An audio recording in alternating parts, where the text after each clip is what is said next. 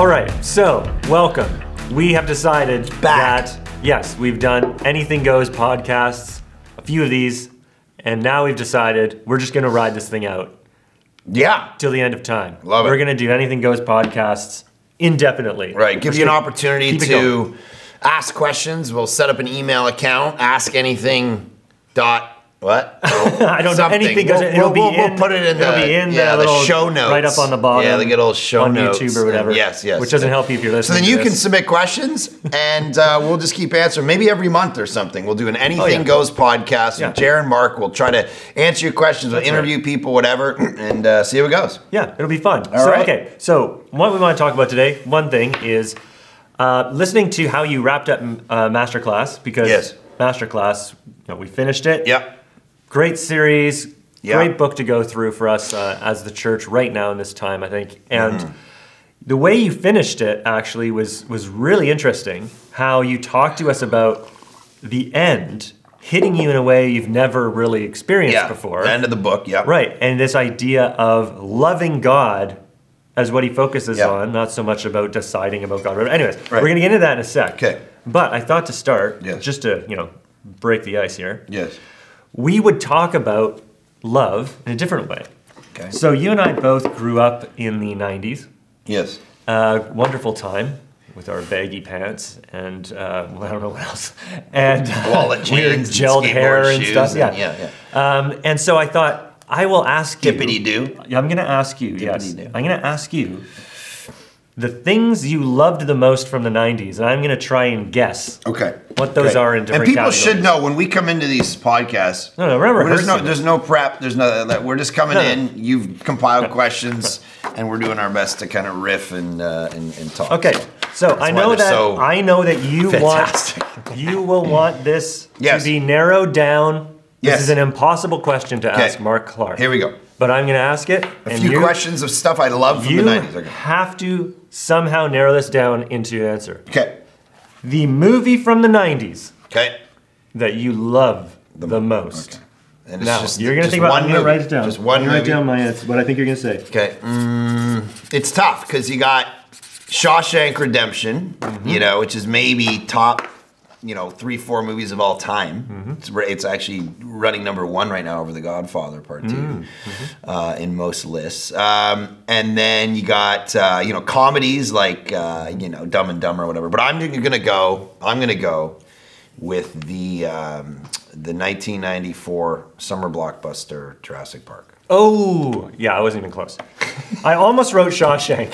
Yes, I almost wrote Shawshank. Show the people. I wrote Saving Private Ryan. Oh, jeepers. The 1998 Spielberg. I thought maybe you'd go blockbuster, summer blockbuster. I don't know, but that is brilliant. That is brilliant. Anyways. Yes. But you had the same director. Yeah. You got Spielberg, right? Yeah, and I almost wrote Shawshank because I know you love that movie. Okay, for me, yes, I think it's probably I matter too. Yes. What do you think, Jer? I think I would have to say Goodfellas. Yeah, it's pretty hard to beat. I can still watch that. I'm not suggesting you watch that. No, but cultural research. Yeah, it's pretty hard to beat. It's pretty hard to beat. It's okay. Yeah. Second, and it lost. One of the great tragedies of the Oscars is that it lost to. Do you know what the movie it lost to? I'm just Goodfellas. Wait, what year was Goodfellas? Do you remember information that's really random? What year was it? Yeah, it was like 91. Oh, so it's a ways back. Yeah. Oh, is it? It's a tragedy. It's recognized as one of the great tragedies of Oscar history. Oh, I don't know. Goodfellas lost. I don't know. Was it to? I don't know this kind of trivia. Yeah, I know. What's it called? It's you don't either. No, I do. The one with Dances with Wolves. Oh, Dances with Wolves with Kevin Costner. I mean, but it's a sleep fest. True. I mean, Last of the Mohicans is actually a better movie in that genre, to be honest. Yeah. So it lost to Dances with Wolves, and it's seen as one of the great tragedies. But there's so many great movies that came out that year. It's weird Kevin Costner won. Yeah, so I actually read an article the other day that argued why Dances with Wolves actually should have beat Goodfellas, and it was a very fascinating article about the historical and the epic and the this and that. Anyways, all that to say, do you think if there was a Garth Brooks movie, would Kevin Costner play him? I don't know why. Garth Brooks. Where are you pulling that from? Somewhere other than the night. Okay. She needs to know I love you. Next topic. Keeping the theme of love going. Okay. Loving of the 90s. The TV show from the 90s you love the most. Hold on. Well, that's going to be easy. It's the greatest TV show of all time. So here we go. Seinfeld. Yes. Boom. 100%. Hello. Right. Ha! We should be married. Not even a question. It's like that game. What's that game? It's like the put our dating shoes game. Up in the air. Yeah. Okay. Yeah. Seinfeld, but that's rated as the greatest show of all time. Okay. Next, 90s album you loved the most. Oh gosh, that is tough. That is really tough. It's probably not going to be the one I love the most, but it's the one that's just like when you say 90s album, it's just like sticking out in my brain. I'm going to go, I know what I should say because, you know, you go Pearl Jam 10, you go Nirvana, you know, to show that you were kind of, but I'm going to say actually, I'll just show my cards here. I love Third Eye Blind. Dang it. I forget the name of the album, but that album with the red in the eye and whatever. Okay, what did you get? I wrote the Bends. I thought you were of course, Radiohead. Yes, of course. Historically, I should have said that. I should have said Nirvana, Pearl Jam, or the Bends. Yeah. But yeah. I didn't answer TV show. I think my favorite TV show. Yes. I was thinking about this. I know it's not like the right answer. Yes. Because obviously, like I used to stay up every Thursday night. Yeah. I would make an appointment to sit Simon. down in front of the television. There's no like you couldn't record it and stuff. Yeah. So like you just wait for 8 o'clock or 9 o'clock. Your parents don't have a VCR. Yes. But yes, I understand. Like you couldn't figure out how you program it. You had to tape over that movie you and your buddy shot. And you needed to have a degree in something. Engineering. Program it ahead of time. Yes. Anyways. Yes. So you used to stay awake to watch Seinfeld. But anyways, I thought, I used to come home from school every day. Yeah. Just sit there and wait. Well, DuckTales, yes. Saved by the Bell. Yeah. Oh, yeah. I think Saved by the Bell. Yeah, Saved by the Bell. Oh, and what was the one with the little hello nurse, Animaniacs? Oh, Animaniacs. And by the Animaniacs. I mean, Chip and Dale Rescue Rangers for me when I was really young. I thought you were going somewhere else. The Rescue Rangers. That's a different podcast. Yes, that's another story for another podcast. Yes. Chip and Dale. Okay. And finally, I don't know if I had another category. Okay, we'll just take a. Okay. Yeah. The piece of clothing you loved the most. Yes. From the 90s. Right. Would it be like a neon jacket or a fanny pack? I'm just thinking, or Stan Smith's or something. I'm gonna go. Okay, I got it. You're not like you would know because we didn't know each other, but if I'm covering my eyes, like that's a thing. Okay, I'm gonna go with my LA Lakers hat and jacket because I was a huge Magic Johnson. The Lakers Magic jacket. Johnson You had a Lakers jacket. Was it a starter jacket? Everyone, yes. That's what I'm trying to say. When everyone was a Chicago Bulls fan, I did Lakers. Right, Lakers. I like Magic. Everyone liked Jordan. Everyone had this Jordan. Bulls starter jacket. I was just gonna say baggy pants with a chain hanging off. Yeah. I mean that's pretty. It's pretty. And I would get the baggy pants from the Goodwill. Yeah. For $4, and they would have a size like 39, 40 waist. Right, of course. The big belt. Yeah. And then they'd bag down and like. The wind would come and blow me away. You couldn't really even walk, like is it like impossible? No, you couldn't walk. Yeah, no. I had them under my bum. It was like one of those flying cheeks. like Dutch nun women things, from like the movies or whatever. That's like the big. Anyway, never mind. Yeah. It's like the flying nun. You know what I'm talking Dutch about, Greg? nuns. Hey, production crew. You know what he's talking Greg about? behind the camera. The Dutch nuns that fly. Flying nun. What? Yeah, right. Okay, that's a thing. Oh yeah. Oh, okay. Okay, well, anyways. Okay, there you go. All right. For me, it's got to be like I don't know why this was a boy. thing in the 90s, but like the Ralph Lauren Polo branded like T-shirts, or like, and it's like, but you would wear this like designer T-shirt, right, or sweatshirt, but with like the worst looking jeans or pants ever made in the history of fashion. Like the ugliest. But now they're all coming back. Everyone's wearing the 90s again. It's a thing. I know. So it's hard because I really don't want to. Like I see the 80s thing. I could get that, but the 90s thing to me, it's standing out as too like I can't do. I can't pull it off. Other people can. On like the nose right now, though. I think. Yeah. It's not like just inspired by it. Right. Like in the 90s, there was the inspiration of like bell bottoms a little bit. Yeah. But it's like inspired into the fashion. It wasn't like we literally all dressed up like the 70s, like in 70s outfits. Yeah. Now it's like it's all costumey. It's like, I feel like it's not. Yeah. Anyway. I couldn't pull it off. That's not what we're here for. Today, okay, love. So love. Tell us about how this passage So just like spoke to you in a way you've never had it speak to you before. Well, you said almost like that you can't even remember. I don't remember ever reading this passage before. It's the end of 1 Corinthians, verse 22. If anyone has no love for the Lord, let him be accursed. And so my whole thing that I'm discovering, and I told the church, and I was even writing my chapter on this morning. And the sentence I wrote was, it's fascinating in the midst of my library, in my office in my home. I got a pretty vast library of stuff. And the libraries of every staff member I've got. Right. I've been going into everyone's office going, what do you got on loving God? Yeah. Loving God. And everyone's like, I don't know. There's like this gap in our modern Christian conversation, it seems, at least the books. It might just be the books people, me and other people that I know are attracted to, but we have a pretty wide variety of things through history, whatever. Doesn't have a ton about, loving God. This is what it's like. This is what it feels like. This is what you do. This is how, all of that. And so I'm having to kind of go. So I actually went on Twitter. I said, hey, what do you got? And people were sharing with me books from the 1600s. So that's what I've had to go back to. This Thomas Vincent and a couple of those. And so anyway, loving God is this thing that maybe is kind of neglected in our modern conversation because we talk about having faith in Christ, which obviously is a huge deal. But he ends by saying you have accursed, right? This idea of being under the judgment of God and remaining under the judgment of God. And the people who don't get accursed are the people who love God. He doesn't say people who have faith in God. And so my thing is I'm going into different writers in the text and seeing that, as Jonathan Edwards said, love is kind of the definitive issue with saving faith. That's the thing that makes up saving. It can't be both and. It can't be either or. You have faith in God or you love God. It's like, do you actually not just believe in him and trust him, but treasure him? And I remember listening to a speaker tell a story about a conference he was at. And he said, the speaker had got up and said, faith in Christ, you got to have faith in Christ to be justified by faith. And it's like a chair, and you have this stool or this chair, and you have to sit on the chair and trust the chair, and the chair is Christ, and you sit on, you trust it for your salvation.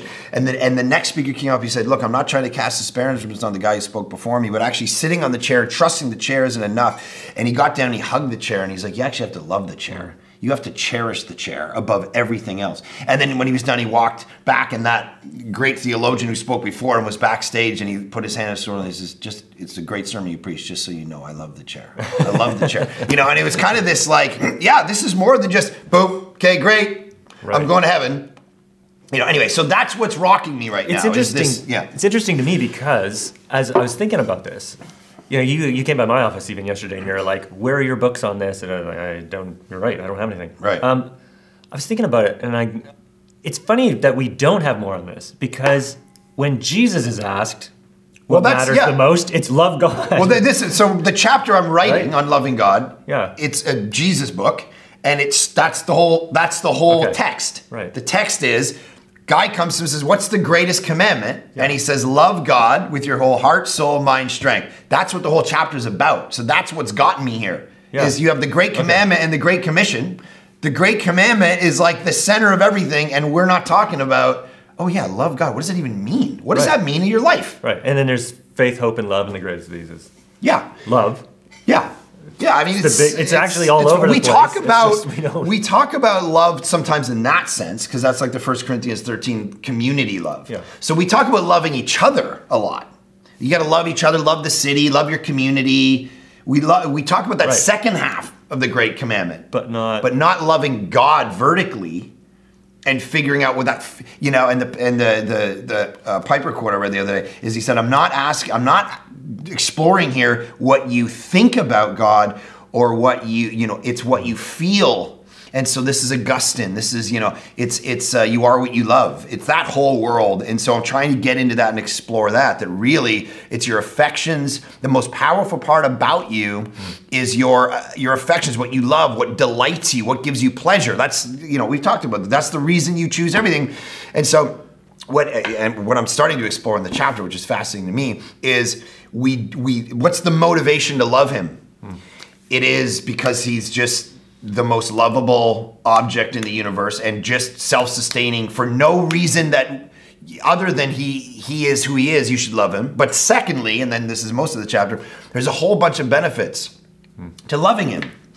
And I go into the God-shaped brain, and I talk about, people who've put, cups on people's brains from psychology, and they've read them information about the wrathful God, the malevolent God, and seen what parts of their brain light up. And it's the depression, it's fear, it's anxiety parts. But then they start feeding them information about a loving Father who loved it. And parts of their brain go with pleasure and delight and comfort and ease and peace. It's fascinating. So anyway, I'm kind of exploring all this where Jesus is actually telling you for your own good that you should love God above everything else because that's what's going to bring you peace and, all of these things. So why did we get off track? Why is this not then, what happened?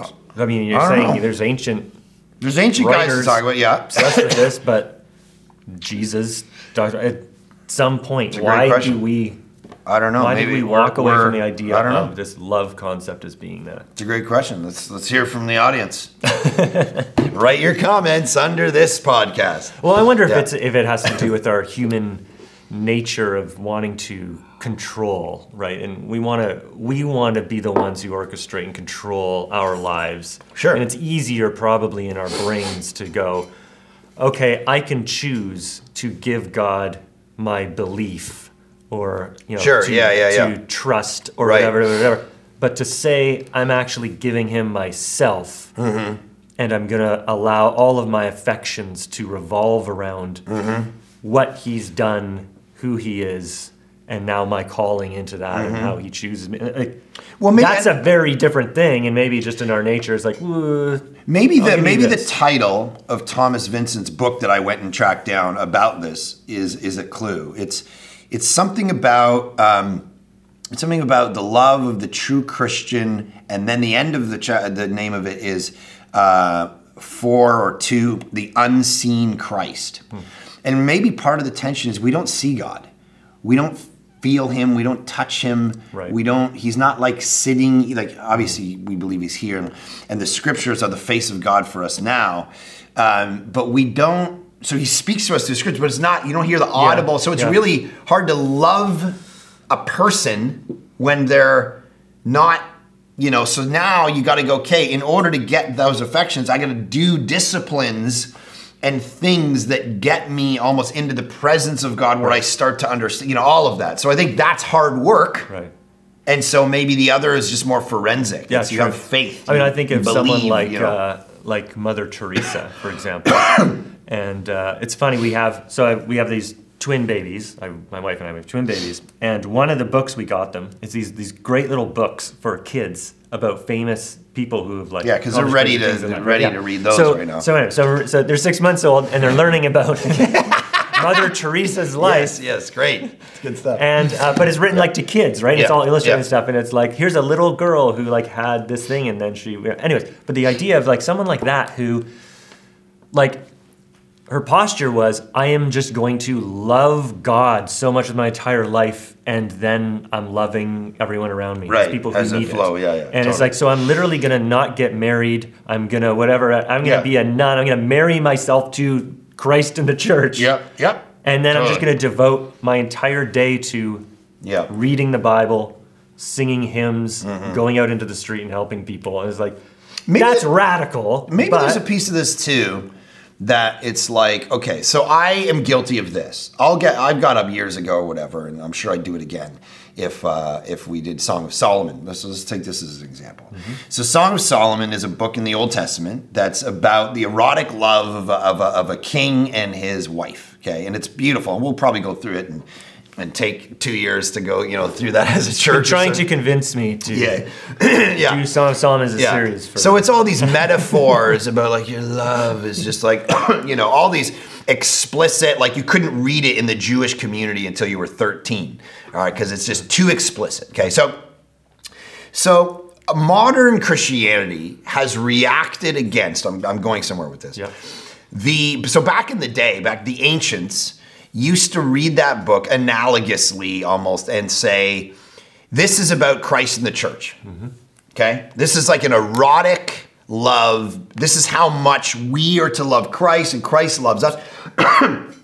And we rebelled against that and almost made fun of those silly ancients and their silly readings of the Bible. Don't they know this is so weird if it's about Christ and the church? Like, Jesus, what's going on? Right. And so we reacted against that one. No, this is about your relationship with your spouse, and now we're going to dig into this sermon series for 10 weeks and learn about marriages, and that's great, and I get that. But what I'm saying is maybe there was something to that. Yeah. Maybe if you go back and read Song of Solomon, you might learn a thing or two if you create an analogy about Christ's feeling for the church and how you should love him in a affectionate, passionate, way versus, well, it's just like I love God, whatever. So anyway, there's something there that would be interesting. Yeah, what is your kind of your passionate move of your life, your necessity is one. Like, what is it that you're all about? Is it Christ or not? Right. And I think, that's what you laid out, I think, really well at the end of that last masterclass sermon was, guys, this is something very different than just make a decision. This is actually. Right, totally. Now, and heaven and hell is in the balance. We say that about Christ, which leads me to what I've been thinking about lately around how well we actually understand what it is we are loving in Christ. So we're supposed to have this love for Christ, but do we understand what that means, like, because of what he's done? And I think a lot of people, when I hear them describe, the gospel, the cross, this kind of thing, I'm always fascinated how people talk about it. And we do one of the things we do at Village. We have job applicants. We interview people, and we'll say to them, "Okay, tell us about the gospel." And it's amazingly fascinating, the ways people describe it. And you kind of go, "Okay, interesting. You didn't talk about the cross, and, or whatever, or sin. Interesting." So I thought it would be helpful, so that people listening or watching, if we just actually explained a bit of the theology behind the different parts of what the gospel is, because that is the thing we are actually supposed to now be so drawn into, that we attach ourselves in our entire life in this love to, because of that, right? That's the greatest expression of God and his character and everything. So that's what we're going to love. So let's start with sin. Sin and justice. Why is that an important part of what the gospel is, as kind of like maybe a first step? So let me just start with the person of God first. Sure. Okay. So God is, like you just said, God is love. He moves out of love. John 3:16, for God so loved the world that he gave his only begotten son. There was this motivation of love, but he is love in and of himself, and he's love as Father, Son, and Holy Spirit, which is great. A Trinitarian version of God gives us love existed before there was anybody. Before there was people, before there was animals, love existed in the universe, where a classic Unitarian version of God that is strict oneness doesn't give us love before he creates anything. So it's actually, Christianity brings this beautiful, that's why love is built in the fabric of creation, and why it's probably the greatest principle that controls everything. Okay, so that all comes from who God is. Then he makes us. That was supposed to exist, cool today. Then we sin. And so now he's got, part of who he is he suffers with people. He incarnates, he empathizes, he always, not just because of sin, but that's just who the nature of God is. But then sin came in, and so he did something about it in the choosing of Israel, and then that climaxes with Jesus and the cross, and it's the greatest moment of God's glory and the greatest moment of love ever shown. And so that was done, obviously, to reconcile us. We get God back if we trust to the cross, which sin necessitated. So sin is important because, Yeah. Yes. Brings about the cross. Right. Because we like to go, why is sin, why does this matter? Right. Or we say, why is God so severe about this? Right. Why, can't he just say, okay, I forgive you. Okay, it doesn't matter anymore. Right. Hey, I'm going to overlook that. Hey, There's an element here that's really, really important, I think, for people that are listening and watching to understand, is God in his nature, as a perfect judge, must mete out cosmic judgment on evil. This isn't there's no scenario in perfection where he cannot do that. Yeah. We like to construct in our human minds these things of, be like a more of a benevolent judge or more of a compassionate judge. It's but those aren't really good judges. Because if you do not hold ultimately evil and sin to account, then the entire economy of good and evil and right and wrong and everything in the whole universe is screwed. Yeah. So we go, it sounds so severe that and it's Right. no, it's actually the best thing. Well, so I was down in San Diego learning from a mentor. We had 10 pastors down there, and we got in this big, fight is a strong word, but just a fun theological debate one night. And they were like, Mark, why do you talk about the wrath of God still as a thing? Wasn't that fully fulfilled in the person of Jesus? We should just talk about God as love all the time. And I said, well, no, because God is jacked up against sin still. And they said, well, no, he's not, because now we've got this new epoch in salvation history with Jesus. And I'm like, no, if you read John 5, and you read John 3 and John 5, you have those who believe in Jesus are, they enter into eternal life. But those who don't, the wrath of God remains on them. And so Jesus has taken the wrath of God for those who believe in him. Yeah. But it doesn't apply. So you came behind a rock, an ocean wave hit you, but some people never got behind the rock and never loved the rock. And so the wave hit them, and it's going to hit them. Right. And it's still a thing. But I said, the reason you have to hold on to that is because there is out of all the jewel of the cross, coming back to your point, there's 49 angles of beauty. There's Christus Victor, where he defeats, demons, and there's substitution. There's the expiation, where he takes away the sin not only that you've done but that's been done to you. There's all these aspects of the cross that are beautiful that need to be explored. But one of them is propitiation, where the wrath of God, like you just said, gets meted out and satisfied in him at Romans 3. And because that's true, the cross looks that much more beautiful, what it accomplished. But if we lose the wrath of God, we don't understand that aspect of the cross, so we lose or whatever. We take away from this whole idea of, man, this was an act of love unlike any other. This was, so anyway, so just... Yeah, I mean, it's that's where when we talk, and when we talk to staff or about okay, this Good Friday or this, we're going to talk gospel, we're going to whatever, it's there has to be something in there where what Christ does on the cross actually physically does something. Yes. This isn't a metaphorical, he died in our place. Yeah, as an example. As a symbol of, it's understanding, no, just like beautiful. How, when I've gone to Calcutta with IJM and you've got to Kawash and stuff and you see tragedy, and you see injustice, and you go, man, this sucks. This is awful. Yeah. I don't want this. You go, well, the God of the universe is more angry and against that than any human being ever. And he's done something about it. Yeah. And so that's why it matters, is that has to be satisfied. Every evil has to be judged. And so when we look at Christ on the cross, it's important to understand when you're talking about the gospel that it's actually a physical payment being made. Yeah. Judging of your sin now. And part I think is fascinating that people don't think about a lot when I talk to people is the future. The idea of it's not like your sin to the point you become a Christian has been paid for when you become a Christian or something. And now I'm not sure what happens. It's he's died for you, paid for your future sin after you become a Christian. Yeah. And he's chosen you and saved you knowing all of that. Okay, so this is getting heavy now. This is yes, getting deep. We're getting very because deep. This isn't 90s stuff anymore. This is good. Okay, so think about this for a second. So you have this idea, and I think Lewis talks about this a bit in Mere Christianity, but other theologians too, where you're dealing with time and how God lives outside of time. And here's my illustration about this. I was listening to Malcolm Gladwell on a podcast yesterday. And they were talking about some crazy stuff. Anyway, one thing that he talked about was the difference, the way cultures think. I thought this was fascinating, just to go to your point. And he said, there's this experiment right now where they're sitting down American students, university students, and Korean students. Okay, and what they're doing is they're taking a piece of paper and they're drawing circles. Okay, so they're like, okay, circle, and it's 3 circles. Okay, 3 circles.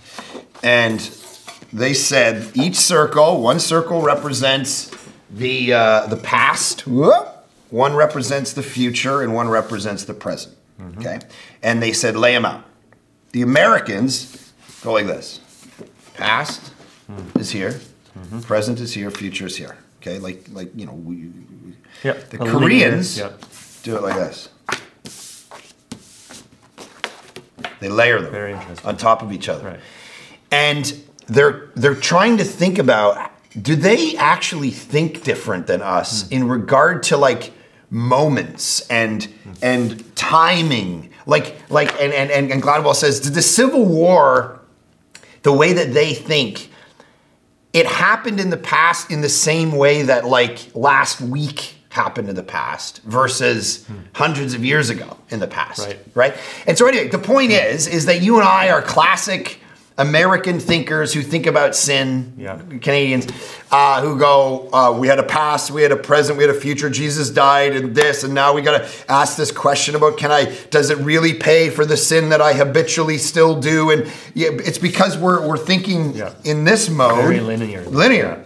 Yeah. And maybe there's something to the Hebrew brain, the Jewish brain, all of this where it's layered, where God's dealing with it. Anyway, I thought that was fascinating. I think it has to be, right? Because this is just a construct that we time and all of that, all it does is highlight and elevate and fill out the concept of the love of God. That's the beauty of it. And that's coming back to your and point. I think what the other important takeaway and why this is so powerful is because it gets to the idea of assurance.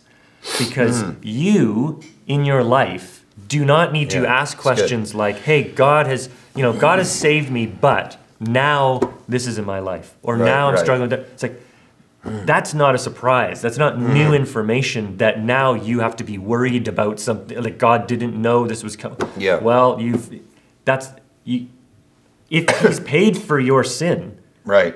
In that way, he's paid for it. Yeah. All of it. Yeah. You were greedy after you became a Christian 978 times, and it was okay, but 979, okay, you lost it. Right. That's over. That's just not how it works. Yeah. So that's what's and so then when you get into like I think Packer, who I read lots of, like he gets into like the pinnacle of all the Gospels, obviously then adoption, because it means you're not just forensically your status has changed to you're now okay. Yes. You're adopted more than that into the co-heir with Christ realm and all of that, which is we're children of the Father now. Right. And so when you are thinking about the gospel, when you're talking about the gospel, when you're praying about it or reading or all, this is what you got to be thinking about. You got to be thinking about all these people. You got to be thinking of the nature of God, about sin, about the justice of God, about Christ on the cross, taking that and in the resurrection. The resurrection of Christ, the reign then you being raised in the same way, being a co-heir with him. And think about, one writer talks about, imagine what that actually means to be a brother or a sister with Christ. Because God is not going to be a bad father. Right. So if you're his adopted child, he doesn't treat you differently. Which is crazy. Yeah. He's treating you as if you're his own son or daughter, as if you are Christ. Yeah. Which is the prodigal son story, which we had a speaker come up to the staff retreat and just literally spent 2 or 3 days with us going through that story. And that's the beautiful story of the son who turns and the father who should just be going on with his business, who should be mad at that son for basically saying, hey, I wish you were dead. I'm going to take all your money. He goes away. He sleeps with prostitutes. He comes back over the hill, and the father should just be carrying on, building his business, not caring, and he's looking for him. And he sees him come over the hill, and he runs out to him, which is crazy. And he talked about the story as he's told that story in villages all over in the Philippines and whatever, because he was a missionary for a while, wherever he was. And he says, what would you have done? And the villagers are like, I would have taken this, stick to that son. I would have beat him to death. You know, he denied our family. He denied the village. He made a fool of all of us, beat him to death, you know. And here you have this son, you know, gets beaten in our place so that the father can, you know, it's fascinating. So anyways. Yeah, that's great stuff. Okay, we're just starting Psalms, maybe next episode. P Psalms is somebody, one of the kids recently I heard say, "Oh, Dad, cool T-shirt." It wasn't actually my kids that said it, and then someone else was, "Oh, what's the P Psalms?" So the P Psalms. Yes. We're just starting it. Maybe next episode, once we got a few of these under our belt. Let's get into what the heck is going on. We're talking poetry. All right. Well, we can talk about art and the Bible, and then how does all this stuff matter, great. and like what does God use it. Anyway, so thanks for joining us. God do it. See you next time. Thanks for joining us. We'll see you next time. Anything good.